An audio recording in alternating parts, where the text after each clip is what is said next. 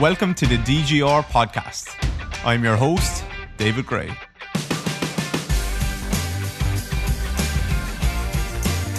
Hello everyone, David here. Welcome back to the DGR podcast. Episode number 48 is now in the books. So thank you all for joining me. Hope you're doing well. I have a great guest today. I have Samantha Chacha. The best name I've ever had to say, I think. I had a great chat with Sam today. Sam has been making everyone on the Instagram jealous over the last several months, I think. She's been traveling, she's been building a business, she's been coaching. She's a coach who specializes in kettlebell coaching and education now as well. So she's educating a ton of other coaches around the world, and she's building a mini empire as far as I can see. And that's basically what I had a chat with her today about. I was like jealous of her, what she was doing, and I wanted to figure out how she was doing it. So how was someone who was working full-time in two jobs, or working quite hard in two different jobs, how have they been able to completely kind of change direction in some ways and start to build a business, and as a solopreneur, as I like to say it, and travel at the same time and all these things. So I wanted to chat to her about that, and she duly obliged and gave me lots of good things to think about. Also, Sam has had a couple of health issues recently, or complications. I don't really know exactly how you would put it, and she was happy to chat about that as well. So really great episode, really great person, really great coach. And I think she's going to go on to do some really big things in the industry. So I'm hopefully, after getting in relatively early in that journey, and looking forward to watching it along the way as well. So without further ado, here's Sam, and make sure you are Samantha, and make sure you give it a share and a like and a shout out for both of us if you do enjoy it. My first question is, you could probably get this all the time, but how do I pronounce your last name? Yeah, so officially it's pronounced as Chacha, Italian background. However, I always say this, I did not know that until I went to Italy first time when I was 30. And I was actually at a certification with a name tag. So I didn't say anything. And the Italians, they walked up to me and they're like, Chacha. And I was like, what? And I was like, yeah, and you're from the South. And I was like, how do you know more about me and my life than I do? So I went back to the States because growing up, we pronounce it as Siassi, and that's what I'm used to. Yeah. And we did like a 23andMe, and it turns out our family's from the Calabria, which is the southern region of Italy. So it was just a really funny story. So I'm trying to get used to saying Chacha now instead of Siassi, but it's a habit. Chacha is a bit more exotic, I think. So yeah. I like it. We were actually in Italy this year. We went to Rome, and then we went to the Amalfi Coast. We had a friend's wedding there, and we kind of traveled around. So I loved it. It was great. Have you been back now on this trip? Oh, yes. I've been Italy. So I have a friend who lives in northern Italy, and essentially she was like my home away from home. So I left like my clothes there. I would pop in, hike the Dolomites real quick, say hi for a weekend, and then continue on around Europe. So yeah, I've been back. I always try to make an effort to go at least once a year to visit Italy. I just love it. It's a cool country. Okay, nice. So we're going to talk today about you're a solopreneur, I think is how I would say it. Wow. Yeah. Have you used that term before? I actually have never heard of that before. I like it. It's good, isn't it? Solopreneur. It's not mine, but I like it. It's different. It's a bit different to an entrepreneur. I think you're a solopreneur. Maybe I'm just saying that, but are you in business on your own? Yeah. Okay. Surprisingly, yeah. Yeah. I was a solopreneur, and then Kira kind of gate crashed it and made things much better. So I can't use that term anymore, even though it sounds cool. But do you want to give us a little bit of a background? Yeah. And how you kind of got to where you are at the moment? Sure. It's kind of a wild story, actually, because maybe some of you guys know I actually was a healthcare professional. I still am. I'm just not currently practicing. I graduated as a physician assistant and worked in emergency medicine for 10 years in New York City. And the reason I chose emergency medicine, it's a really awesome career to get into, and you learn so much. And I do very well in high stress situations, so it just blended. But the scheduling was really cool. Whereas like full time was 3 days a week, not realizing 3 long, stressful 12 hours a day. But that gave me the freedom to do a lot of other things on the side, like train, because that was my passion. I had a bachelor's in kinesiology. So I wanted to be a coach. I wanted to do something. So I got a side job in New York as a group fitness instructor. And basically throughout the years of working full time, I was doing some type of training, from group fitness to leading group fitness to essentially like coaching a group of people, then independent training. And I came to a point where my ER schedule was getting a little intense and I couldn't keep up with the in-person training. And the only way for me to like get my fix in the fitness and helping people was to go online, because I had create my own time and freedom in between my shifts. So that's when I started building social media and basically saying, well, I can't be here in person with you to teach you this, but I can create a post and you can watch a post or watch this video.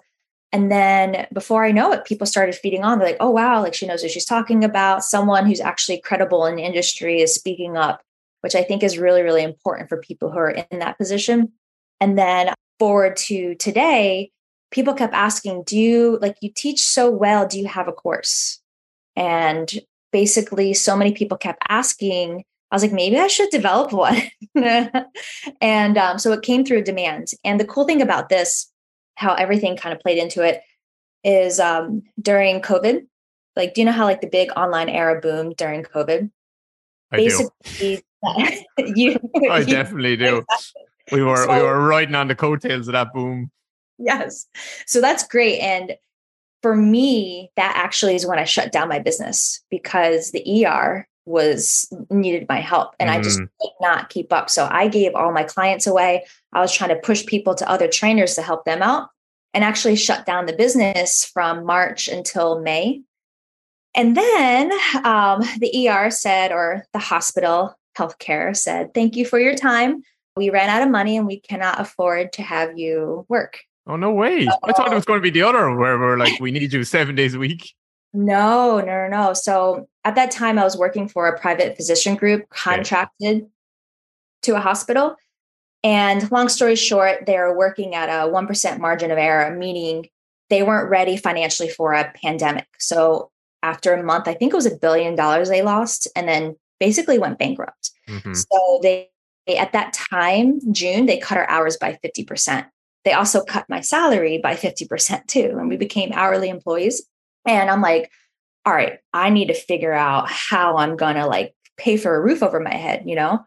So I reopened my business and I launched my first program. Thank God that happened, because I literally don't know how I would have paid for my rent. But then during all that free time in the middle of COVID, I had secret access to a gym in Harlem, where at night, when basically everyone was out, I was at the gym and I was filming and creating this course. So I spent all summer while I was, basically getting not fired, but pretty much semi-fired, losing my job in the ER. I created this course. And so even then you were working on the Kettlebell Foundations course. Yeah. Yeah. Oh, nice. Yeah, it's been a process, because I created it, and I'm sure everyone has been in this, in my shoes before, of like, it's not good enough. I'm not ready to launch it. Right. And actually Katie St. Clair, she was the driving force to get me to launch this course, because I was telling her about it and she was like, let me see it. Because I was like, it's not good enough. I shared it with her and she started yelling at me. She's like, get this out immediately. Like, what are you doing? So then I put an effort to launch it this past January. And I was like, okay, I just need 25 people to sign up to get me going with this, right? It's a cohort-based course, yeah? Yeah, exactly. So I run it like every 3 months. So I have like a sign up, close registration. And then, so I just need 25 people to sign up. First group, I had 48. Nice. Like, oh, this is a thing. Okay, there's a demand here. And then I started realizing where I was kind of going down the line. And I was like, oh, I don't really need the ER anymore. And at this point, they were basically like, you don't have a job or you can become a hospital employee. And I was like, you know what? I'm done. I'm out. Like, I'm cool. I'm going to take a break from this type of life and explore this online course education trainer full time. So basically that's kind of how I ended up here. And then I'm like, all right, I have an online course. My lease was ending in New York. I was like, well, I don't necessarily need to be here. Maybe I should travel the world. Mm-hmm. And it was a crazy, crazy idea at the time. But as soon as it popped in my head, as weeks went on, I was entertaining it more and more. I was like, this is actually sounds like a really good idea. It's possible. I can pay for myself. I'll still be making money and I get to see the world. And then I'm also, top of all of this, working on building out a trainer certification.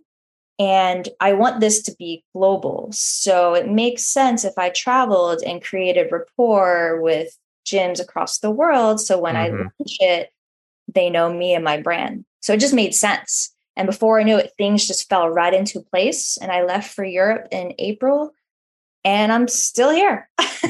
Nice. That's a good story so far. I'm sure if I talk to you in another year's time, there'll be a lot more added on to that.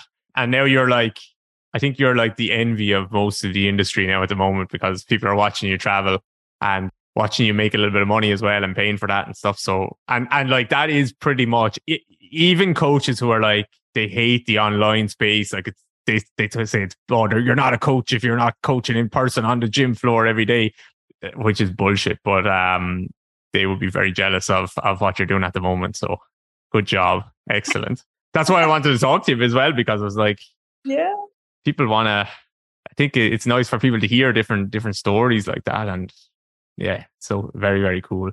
So when was your first cohort, did you say? It was January.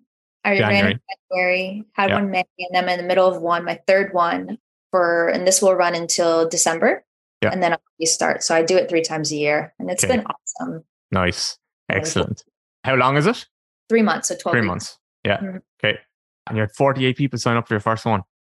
Yeah. Which I was like, oh my gosh, how am I going to manage all this? But it was very manageable. Yeah. But that just shows like you've put in the work for several years and people have been they've been asking you for something. I see people on Instagram all the time or social media, like start something 6 weeks ago and they think, oh, why am I not getting paid yet? You know? So yeah, I'm going to ask you now, how much do you charge? You can tell me if you want. I know it's there. It's probably there on the website anyway. So, yeah. Because I'm going to do this maths in my head now to figure out how is she paying for this trip.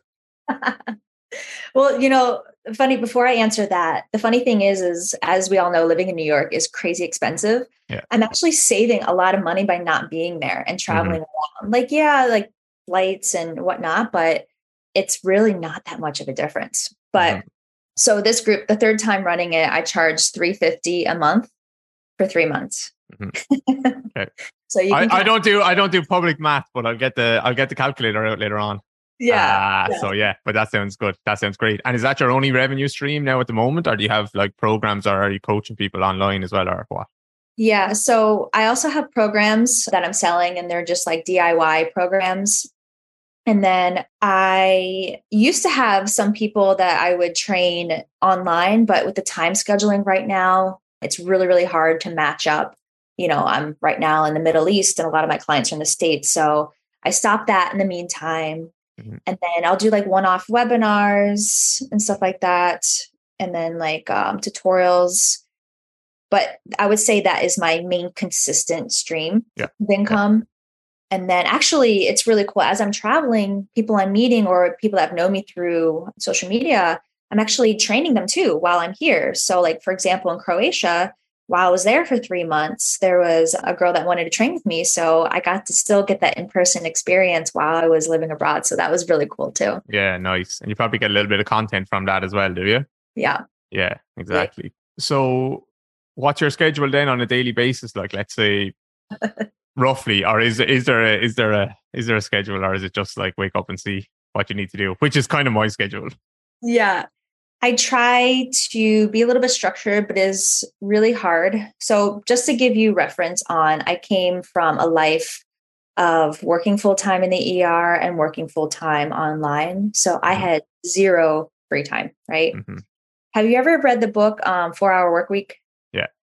That's kind of like my life, right? So technically right now running the course, I teach a lecture for an hour. I review assignments for about an hour and a half, 2 hours. Pretty much that's all I need to do right now per week. Yeah. Obviously, that's not, what I do, but sometimes depends. It's mainly social media, keeping up with it. But yeah, so typical day for me is I try to wake up early, right? And What time is early now? You're going to have to tell us. well, right now, this is really sad. So mind you, this is post-surgery, which we'll talk about in a bit. But right now I'm waking up around 11, 12 o'clock. Are you counting that as early? No. Because this is not me, but being that I'm recovering, I'm like averaging 12 hours of sleep a day. It's really crazy. But for me, early in real world time would be 7, 8 o'clock. Okay, cool. Okay. You're off the hook.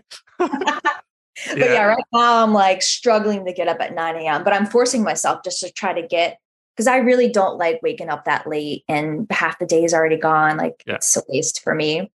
Yeah, but so your body just tells you, like when you're after being, when you've been sick or whatever.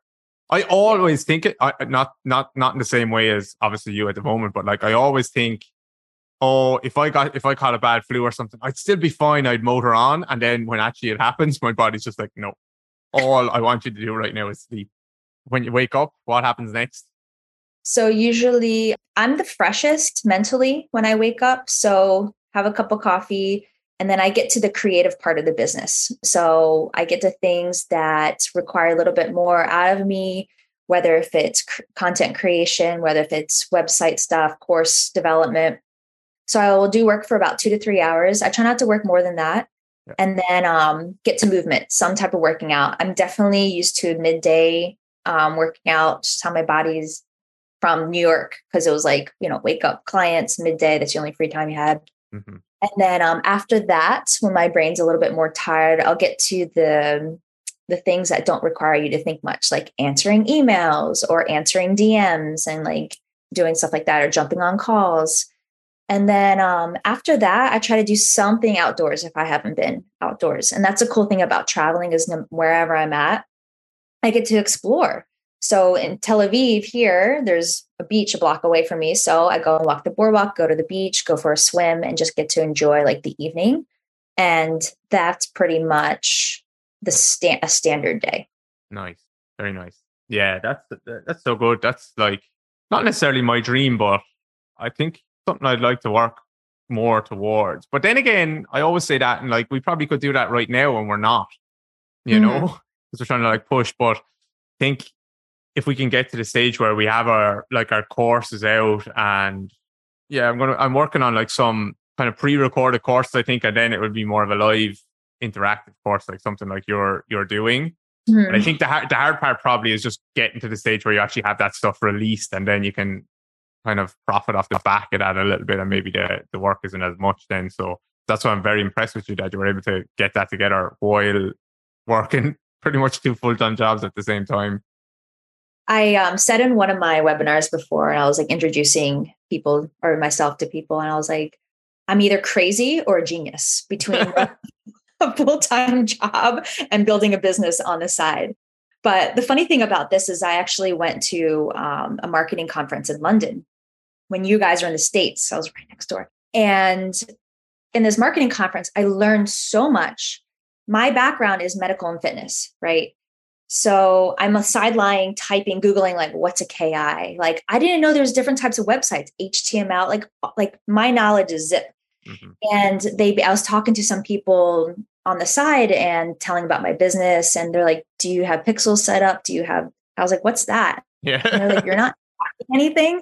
Yeah. And they're like, how are you surviving as a business and how are you doing so well? And I was like, passion. So after that, they basically said that I'm running my business blind and I need to start, so now that I know, but it's amazing to see after almost a year in of how well this is doing with me, not even have a clue from like the marketing and business side of how to do it. I'm learning as I go, but I love and I'm so passionate about what I'm teaching that almost like it doesn't matter. It's going to enhance my business, of course. Yeah. But it just goes to show that is so, so important when we're doing what we're doing, Yeah, 100%. I couldn't agree more. And we've been there. We're learning as we go. I actually try and stay away from as much of the website stuff. I couldn't log into my website if you asked me. I would not have a clue. Kira goes in there. We have a web guy as well that is just like a contractor for us. So I wouldn't have a clue, but I would like to. I would like to be better at that stuff, but I've kind of skipped over it a little bit because my time is better spent elsewhere. But we still probably suffer because I'm not good enough at it. But people make the mistake of like with the brand where they come out with, they try and figure out like the best brand name, the fancy t-shirts, the website, all of that stuff, and there's just no substance behind it. And you can make money, for a short period of time. But what you're talking about is doing something global and having a certification and all of this stuff. Like marketing just won't. I don't think marketing will get you there, because you need word of mouth to spread, and you need people to actually do your courses and say that was amazing. Like, exactly. And that's the best marketing right there, is referrals and word of mouth. That's like the most important thing. But it's a learning experience for sure. And I agree with you. So I understand. Years ago, I remember an entrepreneur told me a successful businessman or businesswoman is one that is able to delegate tasks to others. And I understand that. And I'm just waiting. I'm baby in this game. I'm not even a year in, and I'm just waiting for the times where I can start delegating. I'm creating systems of like, when I hire out, of like, this is how you do this, this, and this. So I'm already kind of preparing my business for that, but I cannot wait for the day to be able, like, you run this, you run that. But it's good now. It's taking me, a lot more hours than I would like to learn. But also when I go to hire, or whenever I hire, I can speak their language and know what to look for, and know I'm not going to get duped and stuff like that. So that is really important, and why I value this learning experience right now. Yeah. It's really important, because if you were hiring a tech person, like, you could be hiring them, or even contracting a tech person, they could quote you something, and they could be saying this is going to take 20 hours work, and it could take them 20 minutes, and you wouldn't have a clue. Totally. And that is a scary thing as well. Like for me, that's definitely a scary thing, that they could be just completely duping you, and you don't have a clue. What was the name of the marketing conference? It was called DigimarCon. Okay. London. They're all over. I met some really cool people there. Learned a lot. Finally putting to place. Yeah. Yeah. So you're getting your, like, do you have an email list, a newsletter in place, and all that stuff? Yeah. So that was the one thing I took away years ago. I think it was with Kyle Dobbs, of like, if you're not starting email list, start today. So I've been building that. And now it's just, the biggest thing is just tracking and analytics right now. But email lists, newsletters are going, running social, finally getting on different social accounts. Because, like, the big question is, when Instagram is going down, what are you going to do? You can't be solely focused on that. You have to hit other things, starting blogs and stuff like that. So fully jumping into this online world. Yeah, there's a lot to do. Do you have like any funnels set up? Do you have like a free gift if we sign up to our newsletter, that type of thing? Yeah, I have a free tutorial. Yeah. So essentially, if you sign up, or I'll like push one new thing, I'm like, oh, you get a free Turkish get up tutorial. Oh, nice. Or, stuff like that. So a little give and go.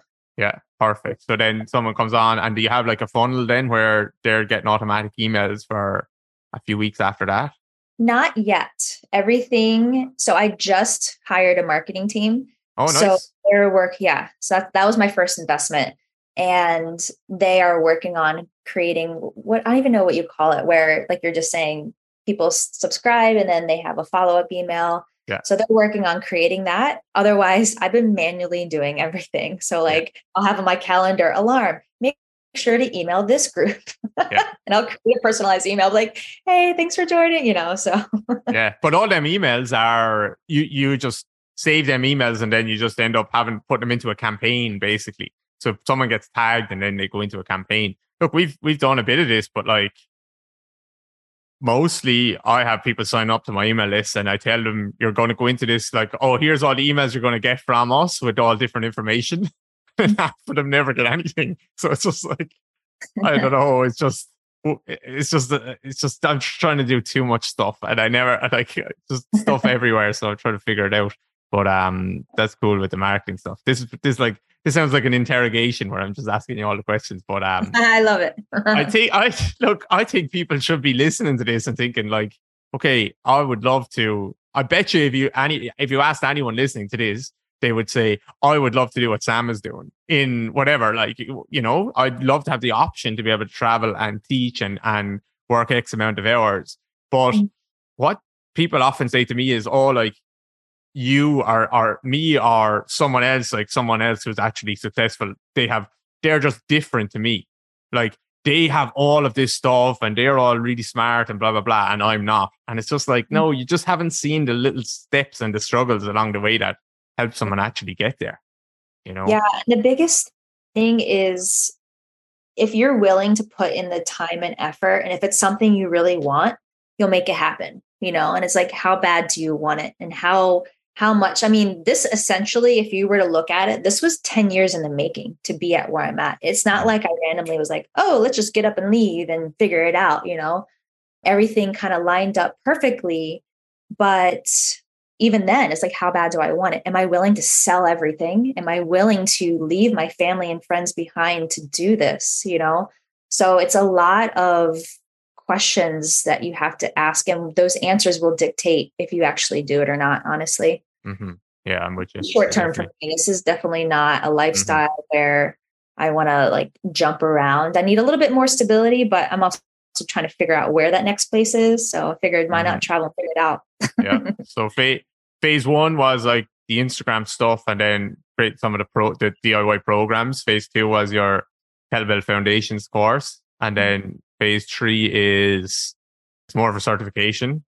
Yeah. So ultimately it's going to be a trainer certification. And how this all came to be was actually from medicine, my background. So I didn't understand why I had to go through this intense schooling to become a clinician, right? Where I had didactic written exams, but also practical exams, where I would walk into a room given a patient scenario and have to navigate that situation and get tested on that. And I'm like, wait, but trainers also are on the floor, deal with patients and or clients, but yet our trainer certification is taking a test online and all of a sudden you're a trainer. That didn't make sense to me. So I was originally inspired by Mike Boyle's certification, how it was a mixture of both, where you had to show up in person and show me how are you going to navigate a training or a workout with someone. Mm-hmm. So ultimately into the kettlebell world, there's really not something like that out there. It's the kettlebell certifications that are out there now is, can you perform a skill? Can you do this endurance test? And then 5%, not even, is a little bit on coaching. But then it's a trainer certification. And I'm just like, you have these trainers. And I was one of them. I took all the kettlebell certifications and I still didn't feel confident of how to coach these skills, right? Yeah. If you have someone who's not competent in like a ballistic hinge and you're having them doing swings, how do you know how to regress or progress that, right? Yeah. So that's where I'm stepping in, and my business is going to be where I'm going to teach you how to coach kettlebells safely and efficiently. Mm-hmm. So you show up to the in-person certification, you're going to basically walk into a scenario and you're going to be graded on how you're going to test, or not test someone, but be graded on how well you interact with a client, take them through a workout. And let's say the client doesn't know how to squat. What are you going to do as a coach to help them to get them squatting right now in that session, right? Mm-hmm. So they'll be graded on that, and then basically get asked questions of like, what if this happens and if that? And I think that's a better way to test how well you will be on the floor, because it's just real life situations, scenarios. So that's what I'm working on now. And I have the outline and syllabus done. Now it's just kind of fine tuning some things, and it's wild. It's crazy. Nice. I'm with you 100%. How to coach. Everything I do with like education wise is about obviously teaching the theory and stuff like that. And it's like, how do you actually coach this? Because people are talking about all fancy biomechanics and stuff like that. And I love that stuff. But then you watch people actually, how do you get your client to be successful with this? And they do not have a clue. And it's like all of that knowledge is just absolutely useless at this point. Actually, it's worse than useless. You'd be better off not knowing it, because you're just confusing yourself knowing stuff and not actually being able to coach. It's astounding to me. And then, like, for example, with the like the breathing type of stuff that's going around at the moment. Some people then will say, oh, this doesn't work. It's useless. Like, it doesn't work because I'm not getting results, or I've tried it myself, or I've tried it with some clients. And I'm like, show me how you actually do it. It's like, of course it doesn't work. Look at the state of what you've just done. Why would you expect that to work? So that is definitely the future of the industry, is like actually how to coach, how to communicate, how to critically think and problem solve. That is 100% missing from pretty much every course I would say every course I've ever done. And Absolutely. I've done a lot. And I get it. It's really hard to teach a course, and I call it the gray area, right? Because we like black and white. It's easy. If this, then that. I get that. But we have to understand, as clinicians, as practitioners, as trainers, we work in a gray area. If this works for this client, it may not work for that client. And you have to know how to critically think and figure it out to work for them.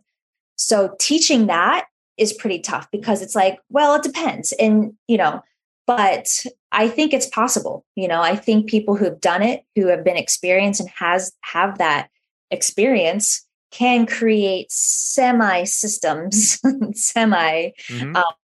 patterns that you can look for, and just know it's not end all be all. Because what drives me up a wall is like, I thought kettlebell swings, you can't bend your knees at all. That was like the most recent thing. I'm like, okay, how about you swing right now and not bend your knees and tell me how it goes, right? Stuff like that. I'm like, where did that even come from? know? Someone just mentioned that one day and then someone else took it.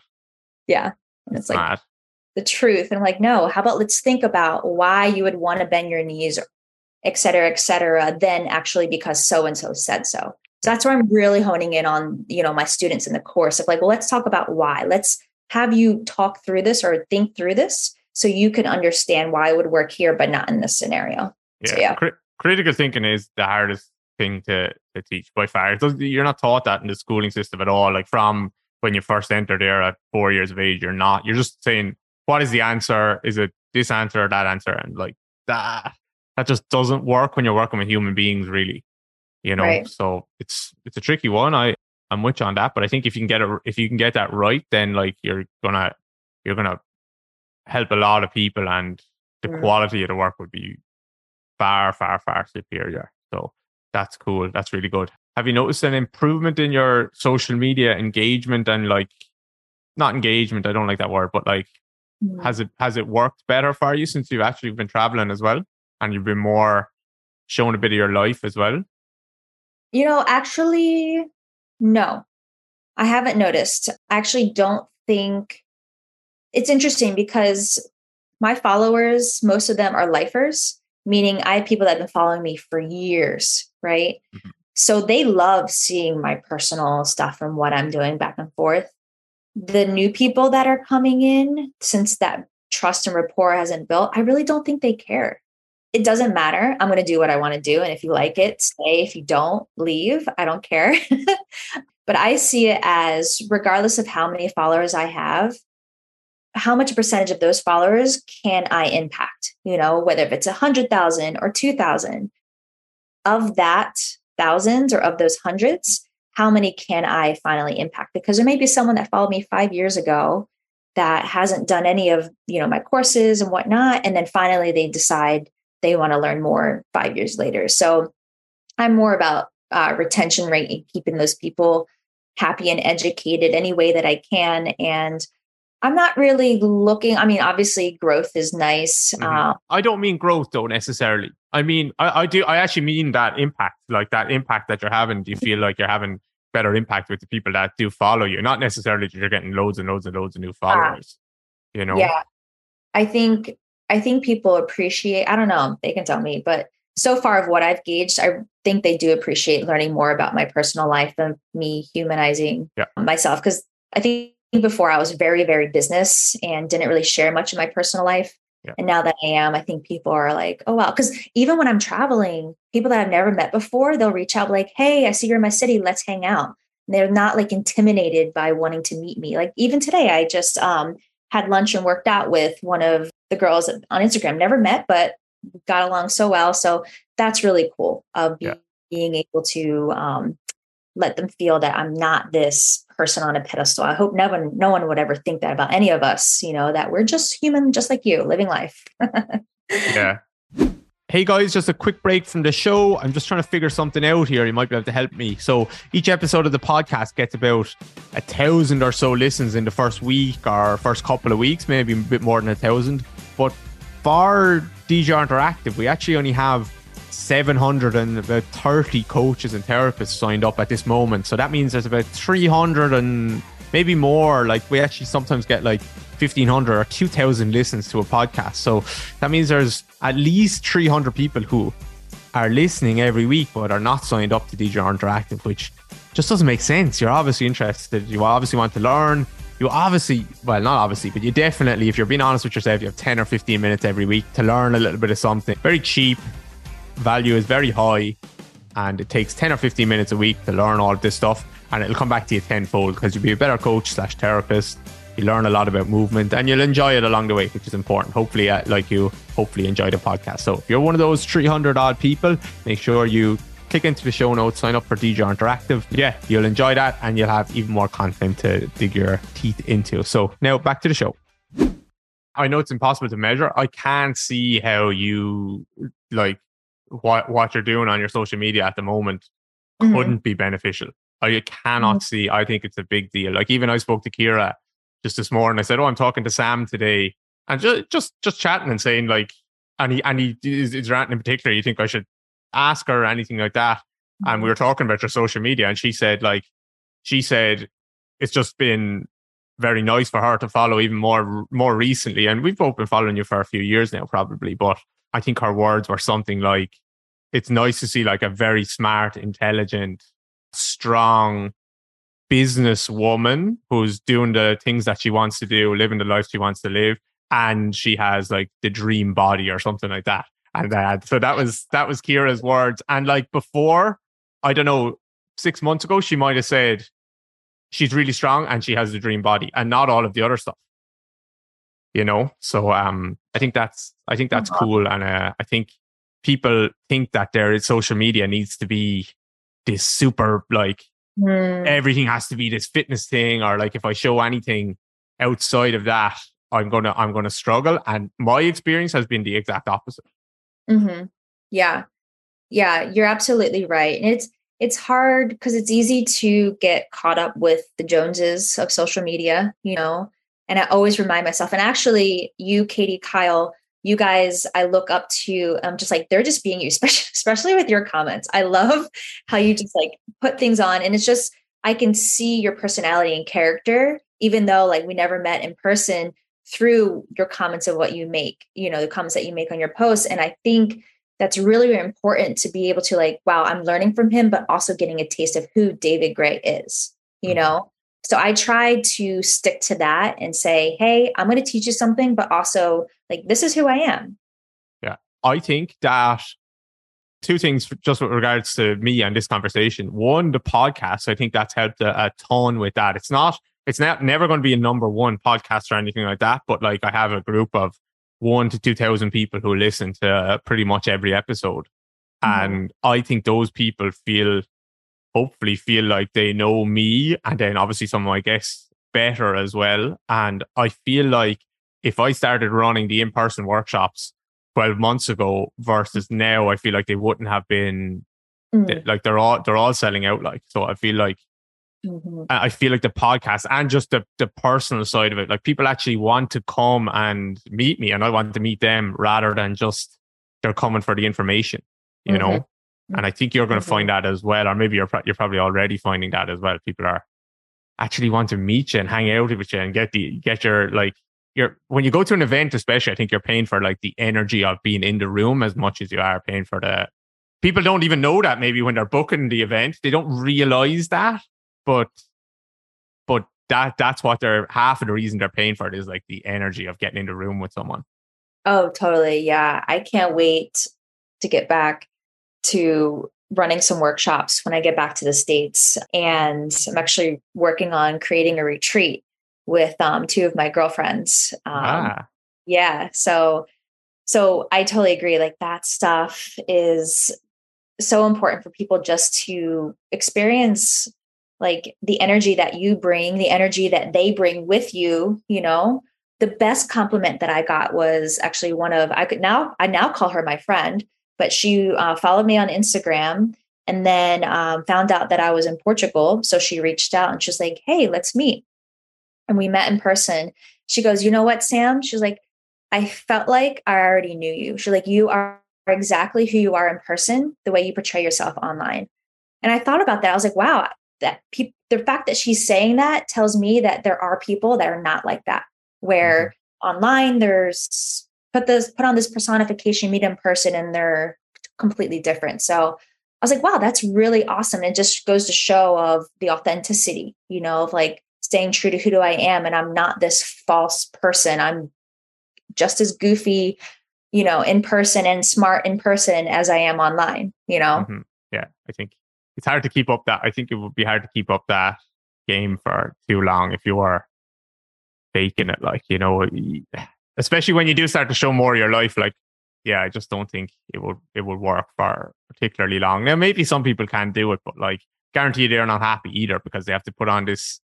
Now, look, I have to sometimes when I'm doing social media, I'm like, oh, okay, blah blah blah, and then I click record. And I'm like, hey guys, So you do have to pump yourself up a bit, but like that's not. I don't think that's being fake. It's just like, okay, I can't be moping on this video here. But any tips for the content creation side of things? I mean, number one is authentic, be who you are. That's what's going to make you unique and stand out to everyone else. Because I could be teaching the same thing as any other kettlebell coach, but how I say it and how I, just kind of put in a flair of me behind that is what's going to make it different than something else. And then being consistent, being authentic and being consistent of just putting out a similar message, putting out a similar concept throughout. I think you're really going to go far with that. And people will naturally be drawn to you and love you, Mm-hmm. Do you think it's very important that you picked a niche with the kettlebells? I was just talking about that today. Niches are good. You have to be okay with being, unfortunately, labeled as the kettlebell girl. However, I think it's good. So this is my opinion. I think it's good to have a niche, but I also think it's good to go outside of that niche too, but know that this is your core. This is a core of what most of you're going to be focusing on. But hey, I also do barbells. Hey, I also do dumbbells, calisthenics, whatever that is. Or I like surf and whatever you want to put in there, but having a focus, but not strictly sticking to that, just to show more well-roundedness. But if you're strictly doing that, then I guess just do that. But that's not me, So yeah. I try to create that balance. Yeah, it's a tricky one, especially if you're going to go, especially if you're going to, like, you are moving into the education space. That's where having a niche is more helpful, I think. Because you can break through and be very targeted with your content. It is tricky to figure out. Like, I've battled with that for a couple of years now with the niche side of things, because I don't really have a niche, but then I kind of do, which is like rehab. But then some people are very successful with just like, this is like, they just do hip rehab or knee rehab. And I suppose maybe we're kind of niche towards lower limb rehab a bit more, but I just talk about that on Instagram and social media more, but I do loads of lower back, upper back, shoulder, neck clients and stuff like that. So I don't know. I go around in circles on this all the time. No, yeah. I mean, I think you explained it very well, is that your, tone is rehab. The next focal point is lower body, but you tap into full body. It just may not be as much as lower, but you're showcasing people that you also do other things, know? And I think that's like a good tier. If I were to break it down, a good tier system of how to organize that, Yeah. Yeah. And I think maybe like you might find yourself breaking through on the kettlebell stuff. And then in the future, then you can have other things that you're selling related to all the other stuff that you know. But maybe if you try and sell everything and try and be an expert on everything, or talk like you're an expert on everything in the beginning, then that might be, you might not break through in the first place at all. So right. Yeah, it's something it's definitely something to think about. And the ultimate example of that is like knees over toes guy.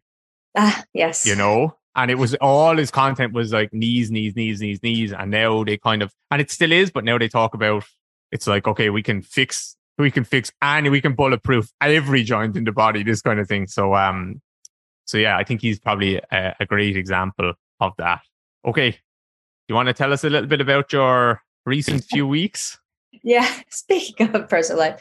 Yeah. So in the midst of all of this greatness that was going on, actually back in May, I noticed some things and felt a lump on my breast. And my mom has a history of breast cancer. So I was in Croatia by myself at this time and had a moment. And I was like, okay. And also coming from the medical background, you can imagine we think the worst quickly. So I pretty much got it checked out. At the time, the doc didn't think much of it. Essentially, there's this very common in young females, intraductal papilloma. Basically, it's just abnormal cells within the mammillary ducts. They're not cancerous. However, they can turn into cancer. So at the time, the doc said, hey, you're going to need this out. It's not emergent surgery, but you're going to have to get it out. So I had my summer and our plan was to come back in September to do this. Well, as the summer progressed, symptoms started actually getting worse. So I saw one doctor, and as a clinician, I tell every single one of my patients, and I still do to this day, always, no matter what, always get a second opinion. And I wasn't even taking my own advice. I'm like, Sam, what are you doing? So that's how we are, right? We're the worst. I've been there. Don't worry. Not with that, but with everything else in my life. Yeah. So I'm like, how about you take your own advice for once? And I did. And thank God I did, because I had a repeat ultrasound, and basically it either was missed or it got worse. And the type of surgery I was going to have changed into a different type of surgery. Basically, it's a little bit more extensive and also a little bit more urgent. This new surgeon was basically like, you can have it this weekend. I wouldn't wait longer than a week. And I'm like, okay, all right. That speaks volumes to me. So basically, they took it out. It was a diagnostic and therapeutic procedure where they took out a quarter of my milk ducts in one of my breasts. And basically, that was 2 weeks ago. Basically, I'm still waiting for results. It's been a journey. My mind likes to downplay a lot of things. So my body keeps telling me that, my body keeps reminding me you had major surgery. My mind is saying, like, why are you so exhausted all the time? Yeah. So yeah, I will say the hardest part on all of this wasn't actually going through the procedure, wasn't going through the decision making. Oddly enough, and this is me personally, the hardest part was showing vulnerability, which is a crazy learning experience for me, because especially publicly when I shared this, it was really hard for me to share it, because I'm seen as this educator, this person that people look up to get information from. And now I'm showing, this part where I'm down for the count and I can't hold up to this right now. I have to take care of myself. And that was really hard. It's still a process. And of course, I'm like, I'm back. And here I am, like, trying to create posts, and create content for everyone as I'm like in the hospital bed. I'm like, Sam, stop, like, take care of yourself. What are you doing? You crazy? So that's more or less been quite a learning experience for myself.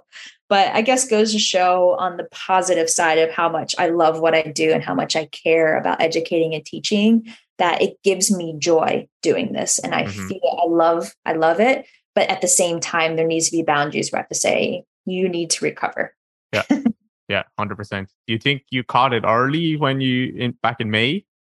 Yeah. I mean, honestly, if I didn't have symptoms, it could have just been staying there and brewing. And, something like this, which we think it's intraductal papilloma, if it does get missed, and this is how usually cancer can develop, is it gets missed, you can't tell, and then all of a sudden it turns into a tumor. So I think it was a blessing in disguise that this all happened. Also, that it happened in Croatia, not the States. But that's what I'm hoping on. I was caught early. It's one and done, and I can move on. Because honestly, like, I don't have time for this. Like, yeah, I got to get through it, but I have things, like I told you guys, I have things that I need to do, certifications to build, and the world to travel. Like, come on. Yeah, exactly. What were the symptoms, just in case, just for anyone else listening? Yeah. So, if you don't mind. I don't. You can. I don't know. sure. Yeah. So basically, I was bleeding from my nipple.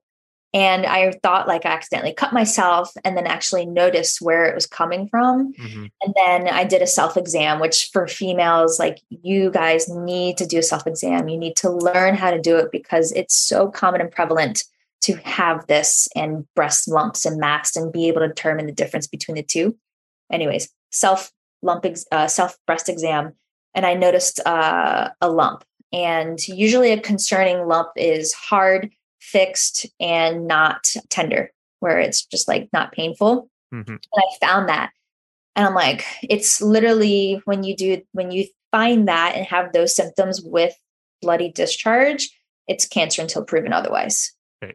So that alone, it was like red flag alert. I need to get this taken care of immediately. And then that's when I went to the doctor and got the ultrasound. And Awesome. they found. Excellent. And you're kind of waiting now to get the final all clear. Yeah. Yeah. Okay. They suspect, basically the doctor said 90% benign, 10% cancerous, but they're doing this to rule out that 10% because that's a big hefty 10%, you know? Yeah. Cool. Well, it looks like you've bounced back very, very well. So thank you very much for coming on. I think you're a big inspiration. And I think there's more females in particular in the fitness industry that need strong female characters to look up to and that are, well, in the world probably in general. And I'm not a big feminist person or anything like that, but like, I think, I don't know, I just see when Kira is looking at people and me too, like just looking at girls who are strong and look well and are smart and are building a business and are doing stuff. I think that's very cool and very important for other people because there's a lot of shitty people to look up to and that people look up to in the industry. So we need some good people too. Appreciate that. Thank you. You're welcome. Is there anywhere that you'd like people to go to have a look at all your stuff? I'm sure aside from all the business talk, obviously you're an excellent coach as well. So I'm sure that there's loads of people that would like to check out your courses and certifications and stuff. Yeah, definitely. One Stop Shop is going on Instagram. I have everything in the bio as far as getting to it, but my Instagram is at my name, SCIACCIA. Say that again, SCIACCIA. Yeah. Which is Cha-Cha. Cha-Cha. Yeah. And then my business is Bell Mechanics. So that also has an Instagram that I'm building and growing, and that's at Bell_mechanics. Pretty straightforward. But then from there, you can get to the courses, you can get through tutorials, some free stuff. So yeah, all the fun things. Excellent. Do you think it's important to have the two Instagrams? No. Good answer. I honestly, that is a consistent conversation I'm having with myself of why I have Bell Mechanics. I'm figuring it out why I have it was like more of an impulse make of like, I have a brand, so here. But still people, I think having a page, no matter what it is a page where people trust, you know, and that's my personal brand. But I'm also, I think later on it will be because I'm trying to detach Sam Siassi to Bell Mechanics, right? I don't want to be, I want to have other people running it and being a part of it too. So I don't want to be just Sam. Yeah. That's why I created it for the long term. But right now it's, you know, I don't know what's 100%. I like, you know? That's again, we have all the same problems at the moment. Yeah.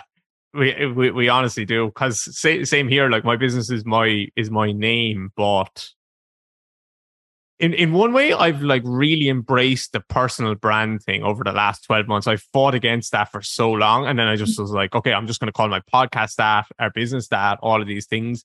But there is not for everyone now, but there is a limit to like how much you can scale that. It's very tricky. It's just another one of them things that there's probably no right answer to either, you know. I'm thinking of this. I think it depends on what you're offering and what you're selling. Yeah. So where the Bell Mechanics and trying to create that stemmed from was the certification, right? I don't want to be like trainer under Sam Siassi, trainer under Bell Mechanics, or Bell Mechanics trainer. So ultimately, I knew down the line, I always wanted to create a certification. So that was my driving force to separate the two. But if it's just like, selling courses and selling programs is not really necessarily that needed, in my opinion, at least. Yeah, no, it's not. It's not. It's not. And then maybe we'll have a certification or something in the future as well. So it just, you're right. It needs to be something else at that stage, So that's the hard part. That's the business part. And you know what? You'll never know really if you made the right call or not. Even if it was super successful, it doesn't mean that the other thing wouldn't have worked as well. Right. So yeah, but I suppose someone like Kelly Starrett, let's say, like he always had like Mobility WOD or whatever the hell it was separate to him, which meant it probably didn't have to be him teaching every single thing, which ultimately, if you want to do the 4-hour work week, is going to be important. Exactly. Okay, excellent, Sam. Thank you very much. Do you have any other final thoughts or bits of sage wisdom for us? Or are we good? I would say, to anyone who's listening, right now, I'm just all about, not right now, forever, whatever you envision and dream, think about all the obstacles that are keeping you from it, and then start working on getting rid of those obstacles. It may take 1 year, may take 10 years, but coming from where I'm at now, it is so worth getting through that to live out your dream and your passion, like hands down, so worth it. So I just encourage everyone and anyone who's listening to really make waves towards that, because you're going to be so happy and so fulfilled as a human being. And it's going to be beneficial in the long run for sure. Mm-hmm. Yeah, I'm with you. Picking off one problem at a time. And then every time you tick off one, like another one comes in at the other end of the list, as you're experiencing now, definitely with the business side of things. Yeah. Is there any what's the next big business obstacle? Or even small one? What are you trying to figure out? I'm honestly trying to figure out if I made the right decision of hiring a marketing team. Just because, especially someone who is in a position to where I came to be, I'm very particular and like things. So handing them off to a group is really, really tough. But yeah, I would say immediately that's what it is just making the right decision of hiring the right people. What are you asking them to do? Ultimately, so we're starting to work on A/B testing for newsletters, prep for launch of what will work for launches of the course, and then also starting to dabble into ads, A/B testing for ads, and putting in the right words with the right pictures, and making sure that is to brand, and also making sure that it is me, that's being, or my business that's being replicated or represented. So that's the hardest part. And it's just a lot of revisions, a lot of back and forth and whatnot. But yeah, ultimately we're currently working on that to start pushing some things. Yeah. I would say there, even if it's the wrong marketing team and the marketing doesn't work, it's still worth it. Because you're going to learn so much, and you learn what doesn't work. And you just need to, we've made a lot of mistakes. We've spent probably wasted money doing different things, but like you just can't avoid it, because that is the price of trying to move at speed. And speed in business is the most important thing by far. We've been way too slow doing several things, but like we have moved fairly fast at other things. And I would say the thing that's held us back by far is our lack of speed on some things. And if you're willing to spend money to get things to happen a little bit faster, even if that means making a mistake, it means you've made that mistake much faster. Rather than just waiting another 12 months to try and figure out what marketing team should I hire, or how do I do this A/B testing, I would just say, just do it. Now, if you don't have money, if you don't have like a little bit of cash in the bank in the business that can, and you can't afford to make that mistake, that's fine. But if you do, and not saying necessarily you do, but like I would say investing in that speed is, even if it's speed, making a mistake is still a good investment. Yeah. No, you're absolutely right. And I appreciate that, because it's always like the question, and I don't know if you ask this to yourself a lot, is like, am I making the right decision? I'm always asking myself that question. And you're right. It's really not, because it's always going to be a learning experience, and it's always direct, redirect, That's my, yeah. Yeah. 100%. Yeah. That's not the right question is, am I making the right decision? Is the right question is like, is this the direction I want to go? And is this a decision I need to make right now? And then if it is, then is this the best decision I can make at the moment? Like, it doesn't even mean it's right, but it's just better than the other options, and most of the time the option that people pick is the option of doing nothing.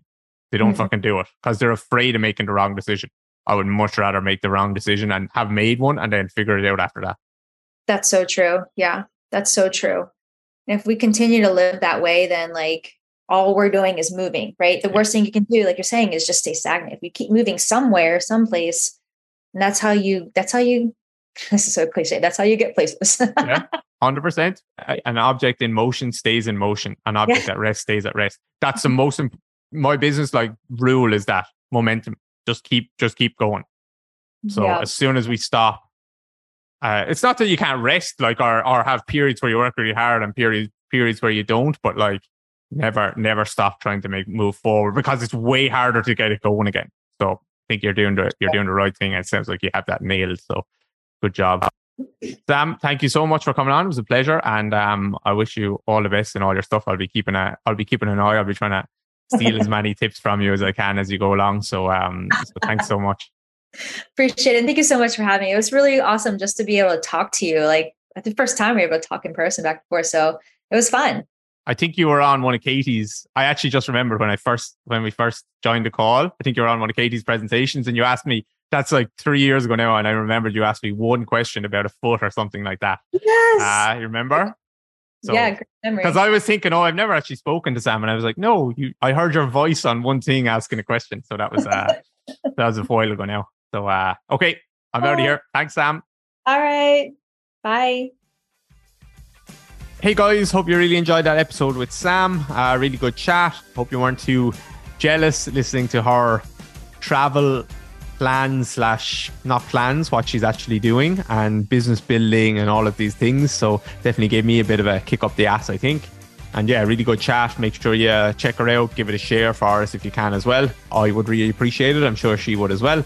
Nice to get a bit of feedback for the podcast. And yeah, apart from that, make sure if you're one of those people that's not signed up yet for DJR Interactive, I'd love to see you in there. Learn a little bit about biomechanics, rehab, movement, performance. I don't like separating it necessarily into rehab or like performance, because it's all the one.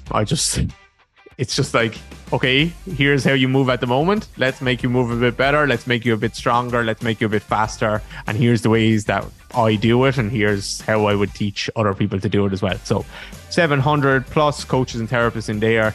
And then there's about 300 to 500 sneaky people listening to this podcast that aren't in there. So I'd love if you jumped on board. It would mean the world to us to see you in there and help spread this good message as well. So apart from that, hope you enjoyed the episode. Hope you're having a good week. And every Thursday our podcast drops. So make sure you have your click following or notification or any of that stuff. And we'll see you next Thursday for another episode of the DGR podcast.